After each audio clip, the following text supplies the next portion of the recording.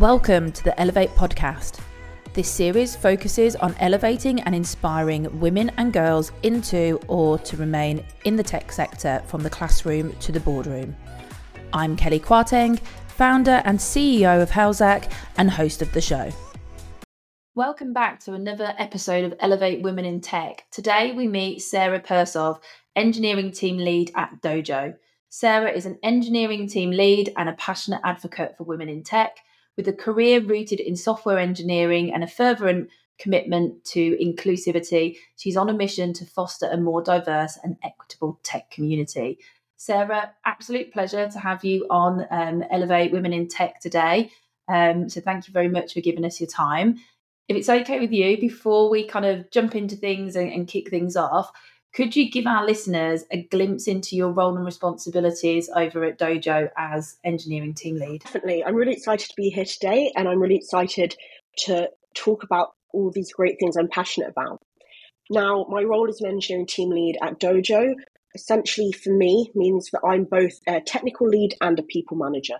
So I lead a small niche team that focuses on building software for other software engineers in a platform tribe.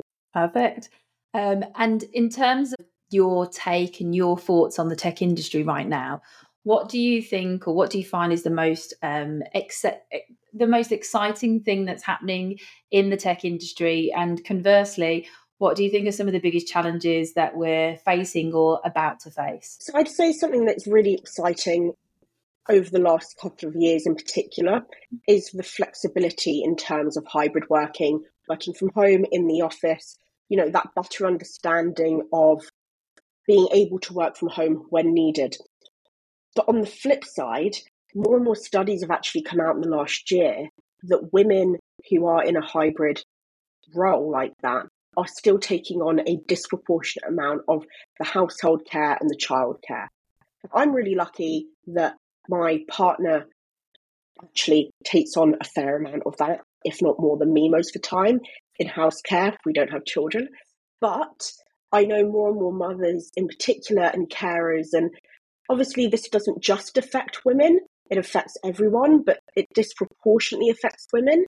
This whole big push for returning to the office, where companies have this idea of an antiquated way of working, where being in the office is best, even though it's been proven that hybrid is best, and particularly for engineers who sometimes need that, isolation to be able to really focus and get something out, but also want that social aspect. And it can be better for certain things like problem solving, planning, road mapping. And I think it's something that we really need to keep an eye on, because when companies are pushing for people to return for the sake of people being in the office and not with the actual individuals in mind, you're going to really lead to a mass leaving of the industry, where women who were able to join the industry over these last 5 years due to hybrid working are suddenly having that taken away from them, and they're having to make the decision of, well, I can't afford to do that. I can't afford for, somebody to pick the kids up after school, or I'm having to care for an elderly relative, or X, Y, Z. And I think it's something we all need to be conscious of, but we really need to ensure that we are doing the best for each individual person's need. Couldn't agree with you more there. I think, the whole flexibility and hybrid working, obviously COVID times was fully remote working, really showed what was possible within tech, but across all industries. And there has been this real flip now to really push people back in the office. And I think, as you said, that conscious effort around what is the actual reason? Is it to bring people back for the sake of bringing them back to be present? And that's that presenteeism piece. Or is it what's right for the actual individuals? And I think, if we're not too careful, those women, those diverse talent that need that flexibility for whatever reason it may be, will start to kind of slip away from those teams that people have created. And then that has a knock-on effect to so many things. So thanks for sharing those insights. If we was to start looking at your experiences as a woman in tech, obviously you've worked in the tech industry now for a number of years. Could you share with the audience some personal anecdotes or examples that illustrate the challenges that women often encounter in the industry? Definitely. So part of my job, actually, other than being an engineering team lead, is heading up women in tech. And I spend a lot of my time really doing investigative work, finding out what are women actually experiencing, and then aggregating and anonymizing that data to help shape initiatives, or also to help shape the talks that I do, because I do a lot of public talking and a lot of public speaking about what are women in tech actually experiencing from an engineer, from somebody with that understanding of the nuance. And I think one of the biggest things is that a statistic came out in the last year and a half or so that around 45% of women who enter the tech industry leave within the first 8 years or by the age of 35.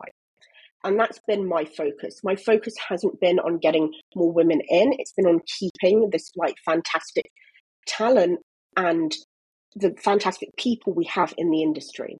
Now, something that comes up time and time again that I myself have actually experienced, but so have so many others, is how you're essentially isolated and excluded, and it becomes really hard to get that foot in the door with a new team, with a new manager, where you might not, especially if you're the only woman in the team and they all have something in common, like football, and they go out for lunches and they're bonding, and you're not able to kind of take part because you don't have any interest in that.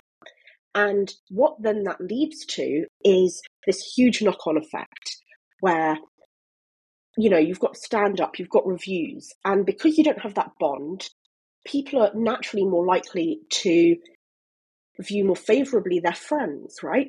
So when your manager doesn't have that bond with you, they're going to look at you in a slightly different light. And this is subconscious. And especially if they've got other unconscious bias, that often comes up where women aren't starting on an equal footing, they're having to kind of fight for that basic respect due to people having misconceptions about why they got their job. So that then translates into, let's say, the person who's running the stand-up having different expectations of them. Instead of, oh, what can I do to support you? This ticket's taking a bit longer. It's, why haven't you got there yet? What don't you understand? It's the same type of thing being said, but the entire way it's being said, the tone, the implication is different. That then has a big knock-on effect on when it comes to times like reviews, because when people are thinking about your performance, they're not thinking of all those times you went above and beyond for them because that became normalized. They're thinking of that, subconsciously there's that disappointment tone that's always kind of in and out of all conversations. It's the fact that maybe you're not a team player because you don't go to football with them after work, or you're not taking discussions in the pub about this and that. Maybe you can't go to the pub after work because you have to run home, and you're losing out on that bonding. And that then means that your career progression is stunted. You're having to fight just to be seen. You're having to fight for respect, let alone, and not even just respect for the actual work you're doing, the general respect. And you're often expected to manage other people's emotions, other people's expectations of you, because women are so often put in that pastoral caring mode. And what that then means is that, if you do decide to leave or you do go for a promotion, you're having to fight much harder. It isn't just, oh, you need to negotiate better. You don't necessarily have the tools to negotiate, or your confidence has been knocked down so much, death by 1,000 paper cuts, that you don't have that drive, you don't have that push or that support network to go for it. Or even if you are moving job, to go for the right role for you. Often women get rejected because they might actually be overqualified, but they don't see that they're overqualified because they haven't had that person celebrating them and cheerleading them and building up that confidence and trust within themselves. And there's so many things that you've highlighted there, and I'm sure that the people listening in right now that's thinking, I can relate to so many points that you've just shared. And I think that unconscious bias, that subconscious, that that just not being aware of the team ethos that's being built, and how that can kind of, like you said, isolate and exclude women. And sometimes I don't think it's done with intent. It's just the way that manager that the woman might be working for is always led and always managed. I think for anyone that is listening in, and obviously from your experience and from the people that you've spoken to, I'm sure there's a lot of frustration that has come across. How did you, or how did the people that you've spoken to navigate these situations? And what advice would you give or offer to women that are listening in that are facing similar challenges to tackle this? So I think one of the most important things that I personally have done everywhere is that I found somebody I can really trust. And often that is somebody in a more senior position. They've almost all been men in my part, and they are people who I've been able to find who believe in me and have been able to try and not necessarily always protect me, but they've been there as somebody I can have to keep me grounded, keep me rooted, to be able to point out that actually it's not okay the way this person was speaking to you. And I'm very fortunate that Dojo, my manager, Jag, is that person for me, that he's able to be my support. I would also say building up a support network, it's incredibly hard, but it's so important. I am really fortunate that my partner is also in tech and is able to be that sounding board and support network for me. And that, in the past, there have been situations where, my advice has often been leave, find somewhere better. And the way you find somewhere better is really important. It's by working with recruitment firms who have a track record of caring about women in tech and DEI, but also reaching out to people. If there's a company you're interested in, reach out to someone, reach out to a woman in that role who works at that company and find out what do they think. People want to help, and I found, especially in women in tech communities, people are really eager to be transparent and helpful. Couldn't agree with you more. Since being involved with the women in tech community, the arms are always open. There's always someone there to listen. And I think your advice that you just gave for those that might be experiencing some of these frustrations, from what I heard, it was find that support network, find those people that can be your sounding board. And then if you are really in that bad place and it's time to potentially move on, making sure that you find and do your research on those companies before you make that jump and you make that move elsewhere. So thank you for sharing that great advice. Reflecting on your career that you've had so far, how have you witnessed the landscape for women in tech evolve over time? And do you think we're making meaningful progress? I would say the landscape has changed dramatically, particularly over the last 5 years.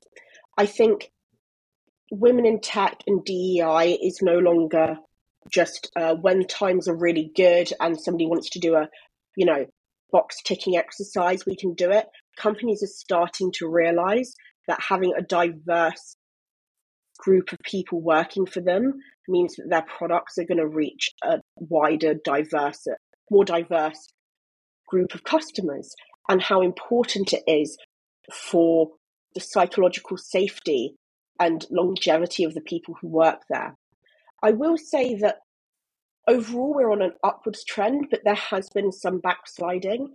I think online social media with the likes of Andrew Tate and other, hateful, sexist, misogynistic, voices that are getting that traction have had a really negative impact, though. I would say that I've had an uptick in people talking to me from all over the country in all types of industries within tech, that they're getting told, a lot more comments, especially from younger people.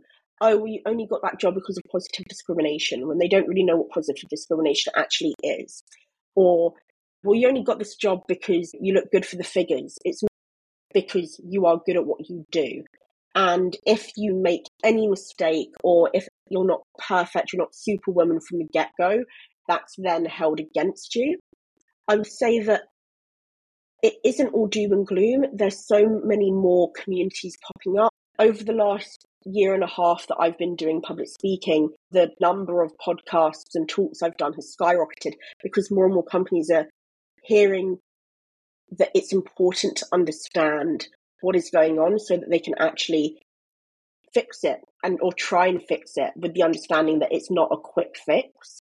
And I think in particular, as we're moving away from the only career path being university, where we've got a lot more apprenticeship schemes coming up, that's a really important thing, especially focusing on career switchers, focusing on, mums who are ready to re-enter the industry and things like that. These are all incredibly positive steps, but also the education piece is really important because ultimately, when you start out, you are going to mimic your manager's behavior because that is the way that you know that you are going to stay in your job, right? And this is incredibly important for people entering the industry, where if they are put with somebody who is more old school in a, point of view towards women working in tech, or if they do have subconscious but sexist behaviors, or even if it isn't subconscious, because it isn't always, they're going to mimic those behaviors. Even if they don't agree with them, they'll still try and mimic them because fitting in is so important. And you're going to then learn those bad behaviors and bad habits and take it forward. And that's why I think it's so important that more and more senior management and CTOs and engineering managers are actually paying attention and are actually going out of their way to learn to try and correct their behavior. Absolutely. I think, you say so many great points there. And I think that learning piece, I think there's been a definite shift in companies trying to be less box check, like you said, and times are good. Let's just do this because it's part of our corporate social responsibility, or it looks great on the website and things like that. I've started to see a way more conscious effort from the companies and the organisations that I work with. And there is that upward trend to more engineering leaders, VPs of engineering, CTOs, educating themselves. And that's the men and still the women that are going on those journeys. So, I couldn't agree with you more. And I think there is a shift, and there's obviously still a hell of a way for us to go. Otherwise, we wouldn't be having these conversations. But I would agree, it's all going in that positive steps and that positive direction. Let's delve into the name of this show. So the name of the show is Why Women in Tech is Not Just About Women in Tech. So I know it's a talk that you've done in the past, and it's one that I took from your own website when I was trying to think of the name of the show. So from your kind of perspective, how does the underrepresentation of women impact the industry as the whole? And as the title says, Why Women in Tech is Not Just About Women in Tech. So I think it's one of those things that is really obvious if you are aware of it. And what I mean by that is if you're building a product, you want to be able to reach the widest margin of your customers, of your users, right? But when you have engineers building these products that have no actual hands-on experience with it, they can only guess. And even if you do really good product research, even if you do really good user interviews and you gather requirements in a really, inclusive and accessible way with real diversity in there, it's always second or third hand. And it often also means that you're only asking questions that you need to ask. And what that can then lead to is products not actually being fit for purpose or are just too targeted towards one gender. Now, a really good example of this is period tracking apps. So when Apple Health launched, they didn't have period tracking. And then it took, I think, 6 to 12 months for them to implement it. And it had the assumption that every period was 28 days long. You didn't have the ability to change that. Now, any person who has experienced periods in a menstrual cycle can say that even if they have the most regular cycle in the world, you can't assume that it will only be every 28 days. Yeah. And on top of it, their scale for pain was like low, medium, high. That, it was a very male version of what they thought periods and menstrual tracking should be. And I believe it came out, and they kind of fixed it relatively quickly because of the backlash, that actually, like, their product manager wasn't a woman. Like, there might have been like one QA, I think they said, who was a woman, but she might not have felt empowered enough to bring up, hey, this isn't how it works, and that's a really obvious one, right? Yeah. But on the flip side, you can look into so many different industries and see this pattern of things being suited for men. For example, cars. The way that they only recently started actually using crash dummies that had a larger chest in, I think, the last 12 years or something, because they only tested it on a male crash dummy. And women were having a much higher rate of serious injury in car crashes whilst wearing a seatbelt, because they hadn't done that, like, testing, but also just didn't include it.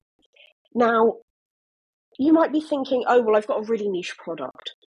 What could being, a woman have anything to do with using this random thing? You don't know.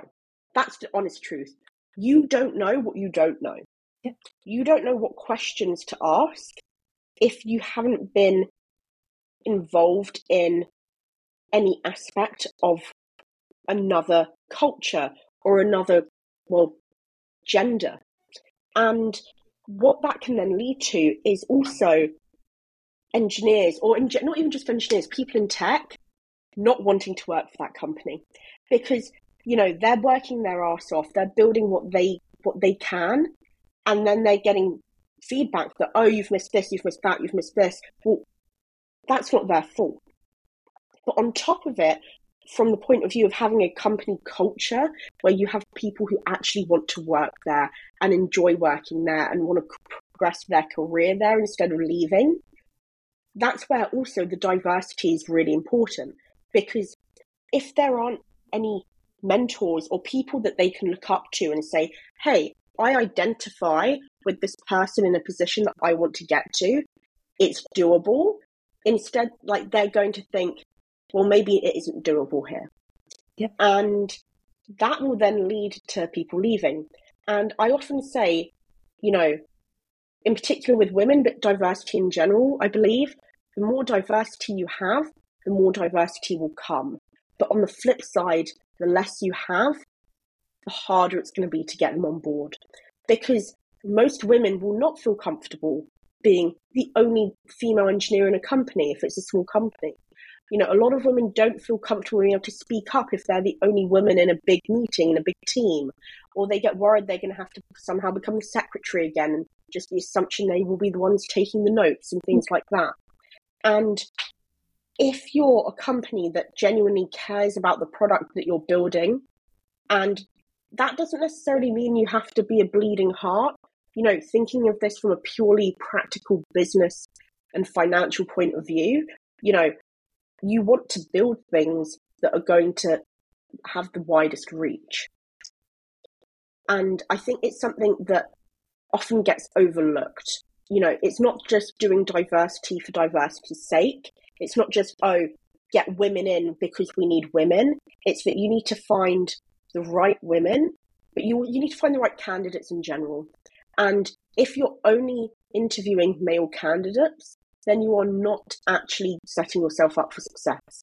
You need to have a really diverse pool of candidates that once you get to that interview stage, then you can ignore gender, you can ignore everything. If you know that you've done that gathering of candidates properly, and honestly, that's where positive discrimination is meant to come into play, that you actually actively go out and you look for whichever minority you're looking for, be that women, be that accessibility, be that race, you actually actively go out of your way to find a really diverse pool of candidates to interview.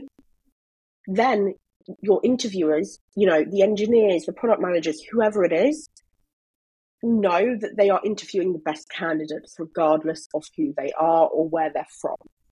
And that will lead to a much better work culture and product.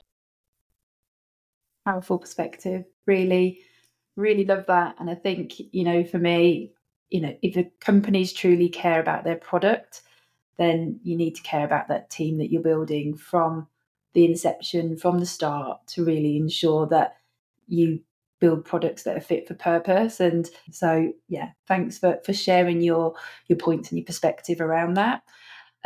Shifting gears slightly, I mean, you've touched on it a little bit here, but why is it crucial for companies and managers to prioritize diversity and inclusion efforts, particularly in tech, whilst building their team? So you've mentioned it a little bit, but what else outside of kind of building great products and it should just be what's done? Is there anything else that you would add to that? What I would say is that when you have a diverse team, they all have such different experiences, different points of view. And that can both be in the application of building the product, but it can also be in ways of working. It can be in the actual way that you guys write your code, or the way, the different ways of testing it. It could be in, different experiences mean you have different ways of road mapping, of problem solving.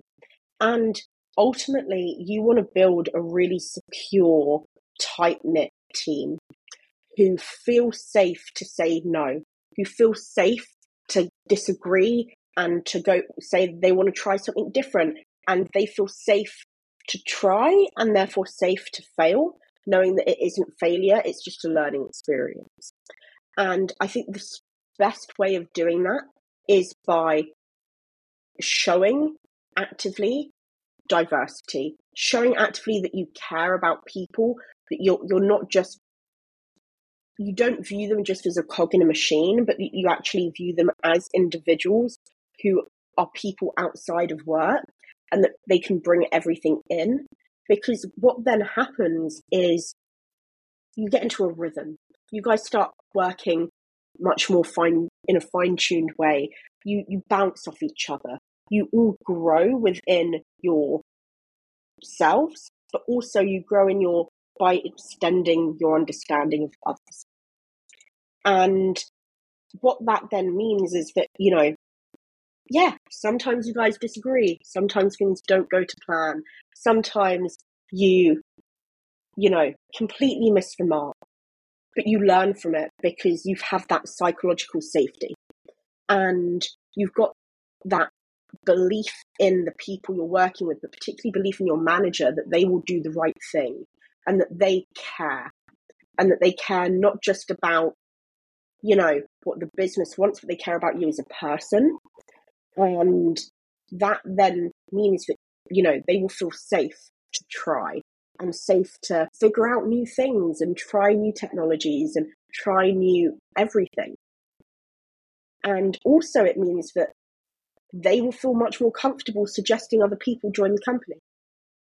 So much happens by word of mouth, so much happens through networking. If you don't feel, that your company or your manager or whatever, whoever in the management side, hierarchy actually cares about women in tech or diversity in tech, if you are not the cookie cutter standard, ethnicity, gender, XYZ that is the majority within your team or your company, why would you then feel comfortable suggesting that someone who doesn't fit into that should join your company? And that's really where you get really fantastic talent, because people are only going to recommend people they trust. And if you rate that person, you're going to naturally rate who they suggest because they've worked with them or they're close friends with them and they understand the way of working and the way that they think, etc.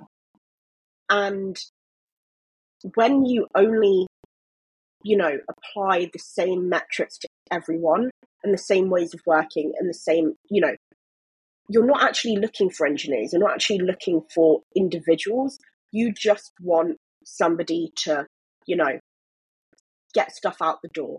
You don't care about quality, or you don't care about the scalability or the the extendability, you just want to, like fast fashion, get it out, then you're really limiting yourself and your company.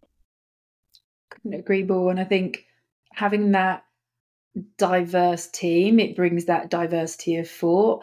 And exactly like you said, if you've got that diversity of thought, that safe culture, that safe environment when people can step up, they can challenge, you can trial things.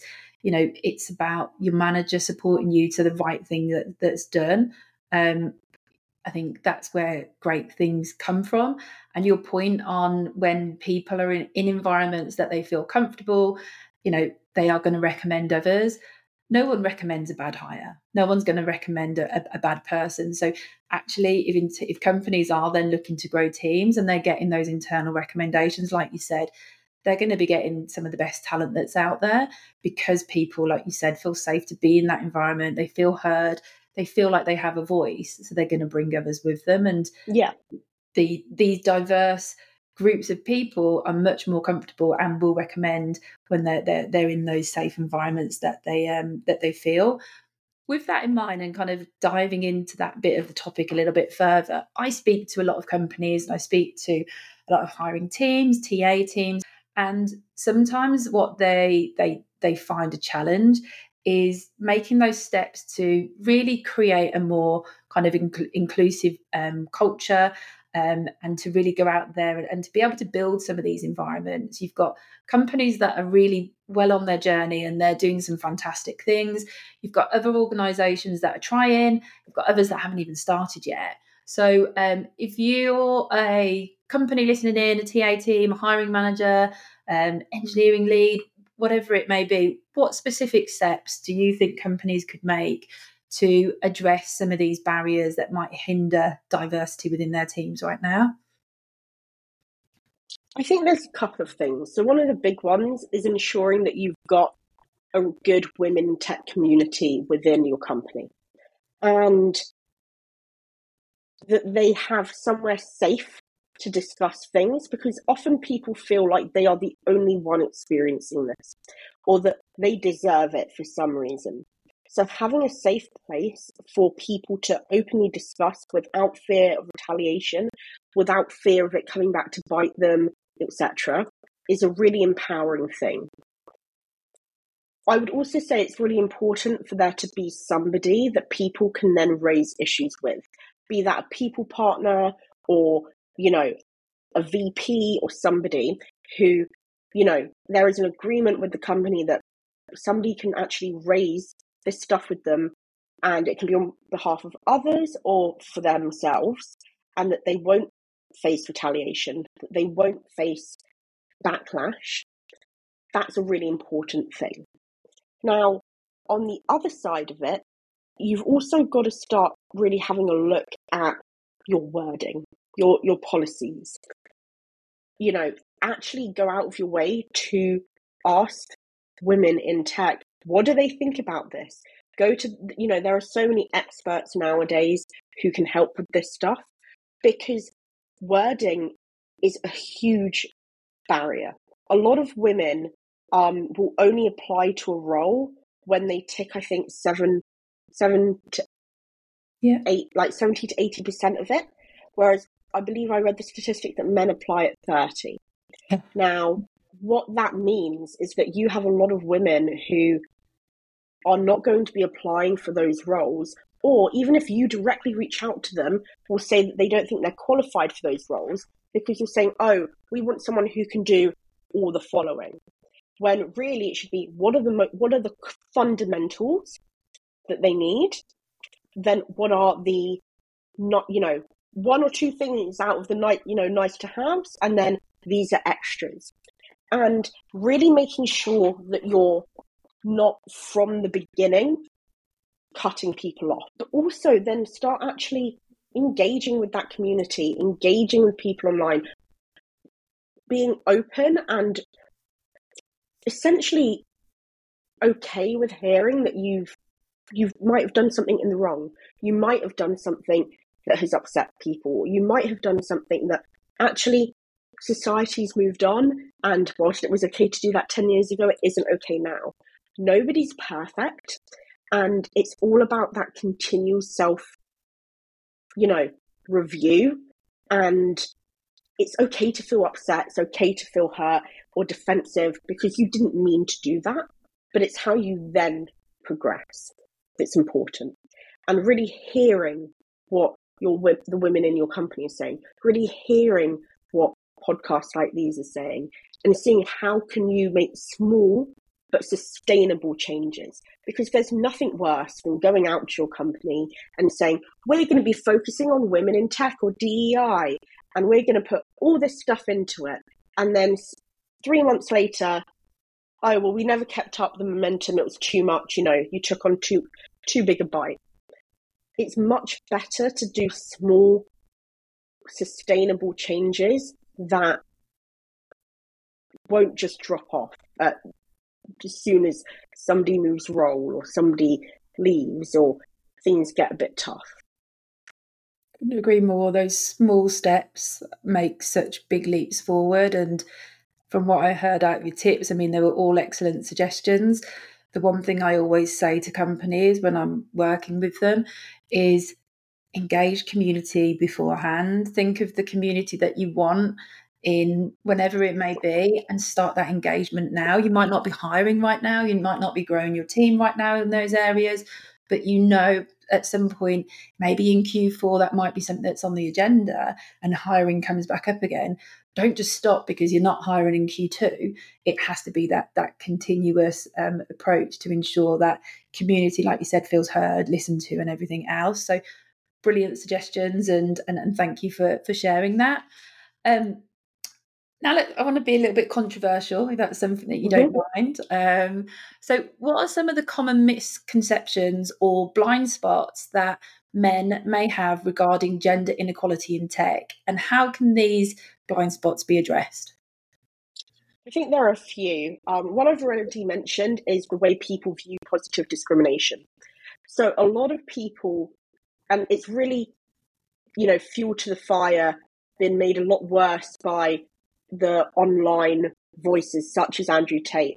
It's this idea that positive discrimination means that you are hiring someone due to the positive discrimination only. And therefore it means that somebody who might be more worthy of it has lost out just because they're a white man or something. That is not how positive discrimination works. Instead, it's when you're gathering candidates where that role is still open for the white man to apply to, but you've got people who are actively looking for diverse talent to add to that pool. So that when it gets to the interviewing stage, the interviewers don't need to think about anything other than the skills and the best fit. Now, that then is a really big thing because it really influences the way people actually view and respect women in tech. Another big thing is that just because you're a woman in tech, that doesn't mean you need to be treated with kid gloves.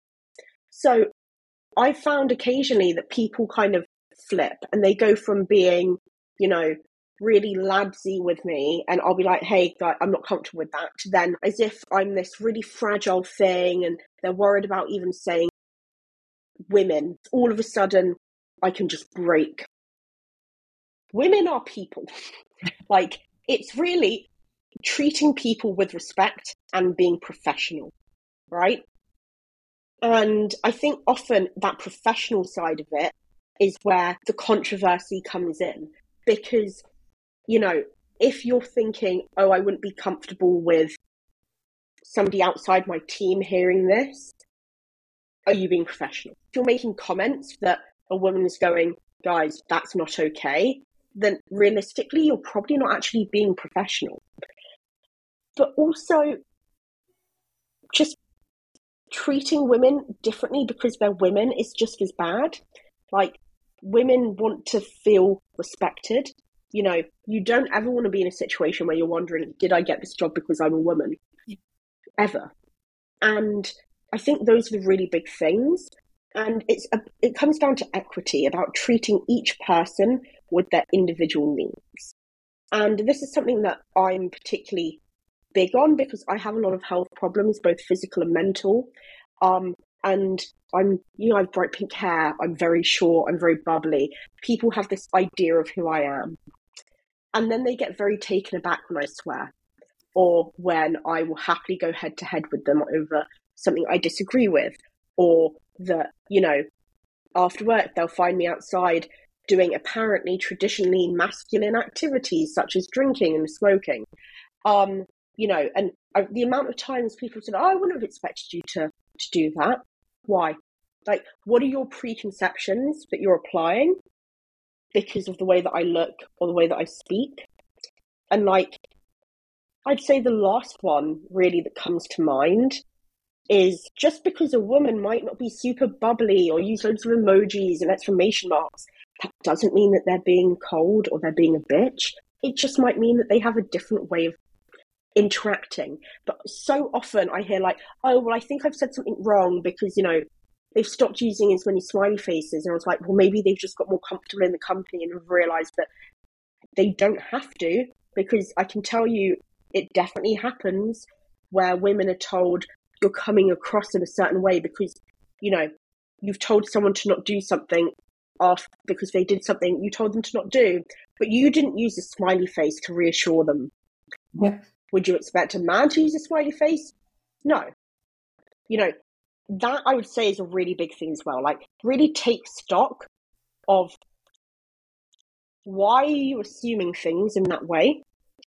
And do you have that unconscious bias? Because I don't know why it's controversial, but women don't have to be overly friendly, peppy, sunshine, and smiley faces in day-to-day roles, especially if your male colleagues aren't expected to either. Great points. And I think that preconception piece, I know in my early career, I've worked in tech sales, recruitment tech sales for 20 years nearly. And the preconceptions of my earlier me was very much, Kelly's quite cold. She can be one of us.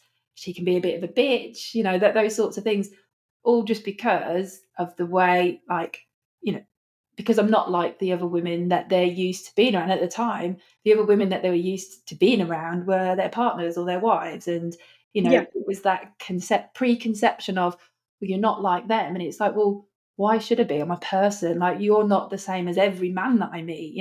Men are all different. And I think I couldn't agree with you more. Just treat people as people.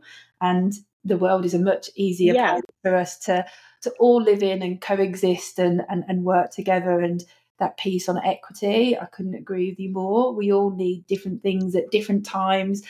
It could be different times of the day when you might need those different things. Treating people again as people and showing that respect is just so important. So yeah, that's some great advice and some great points there. We're coming towards the end of the discussion and the episode, but before we wrap up, I'd love to touch on the role of women in supporting women and supporting ourselves, uplift each other in the industry. So how can women in tech be allies to one another, and why is this just as important? So I think something that's genuinely really important is the fact that not all women will experience the same things. Now, even within the same team or area, I've had situations where one woman felt like everything was perfect. She'd never faced any sexism, any subtle discrimination. And then I had another woman in the same area planning on leaving because she couldn't handle it, right? And both are valid, but it's about being open and hearing that, like, actually, yeah, you might get treated differently. I know that I certainly am treated differently to other women at times because I'm forceful and because I'm strong-headed and won't take no for an answer when I want it and stuff like that. And whereas I know other women who are quieter or don't have that same confidence to talk up, don't have that power. And that's honestly a big part of why I'm doing my advocacy and activism for women in tech, because I am in a position that I have that support, I have that passion, and I know that I can make a difference. And it's my duty, therefore, to help those other women who don't have that voice or don't have that protection that I do. So the biggest thing is talk, listen. I always say that women call it gossip and men call it networking. Same thing. You're finding out what's going on and you're sharing news, right? And it's a really important thing because often women, like I've said, feel so alone. They think they're the only ones experiencing it, or that this is the norm. If they know others experience it, they're like, well, this is normal. It isn't. It isn't normal to be treated differently, or to feel like shit, or to feel like you deserve to be treated badly, or that you don't deserve the same level of respect. Therefore, like, women helping women, it's cheerleading each other. That whole like trope from like TV shows and movies of like, women pepping each other up and stuff. It's real. It's really important that you support each other and you don't pull the ladder up from beneath you. If you have been able to get past something or to get that promotion or to move ahead, making sure that you then actually leave a rope and help them get up there too. Because that is what men do. Men do help each other. They help them network. They say, oh, I know a role that's going. I know somebody, this guy's great. Let's get a drink together. Women need to be doing the same. You've got a job offer, great. Check with your community. Check with your other like women in tech friends, being like, hey, is this? Should I negotiate, or do you think this is a good salary? How are these benefits? It's that type of camaraderie and support network that will really elevate you, but also when things are tough, are there to support you and sometimes, shape some sense into you. Definitely. And it's great to hear that you see the privilege that you have in the role as a senior woman in tech and how you are leading that way forward and being that representation for others to step up, whilst also kind of paying it back and like you said, leaving that rope for others to follow through behind and supporting the women within your own community and your own network. And I know you do a fantastic job, and I'm going to be sharing your website so people can find out all of the things that you've done and what you're doing, because there's loads of really great content that's on there, and I know there's great things that you've got coming up as well. My final Thank you. question for you, because we are right at the end, and before we wrap up, do you have any final thoughts or words of encouragement for our listeners to kind of leave us on? If you're ever unsure, just reach out. People ultimately are good. They might not always realize what they're doing is bad, but like, if you're ever unsure or you feel like, you are alone, reach out. I'm always happy to talk to people. There are loads of fantastic communities online, and the more that we share and the more that we educate, the better the culture will slowly become. Perfect. Couldn't agree more. Well, Sarah, it's been an absolute pleasure having you on today. It was a really great insight to your personal experiences and challenges that you've overcome, and just sharing with the community, and how things can continue to improve. So for all of our listeners, thank you very much for tuning in to another episode of Elevate Women in Tech. Until next time, thank you very much. Thanks.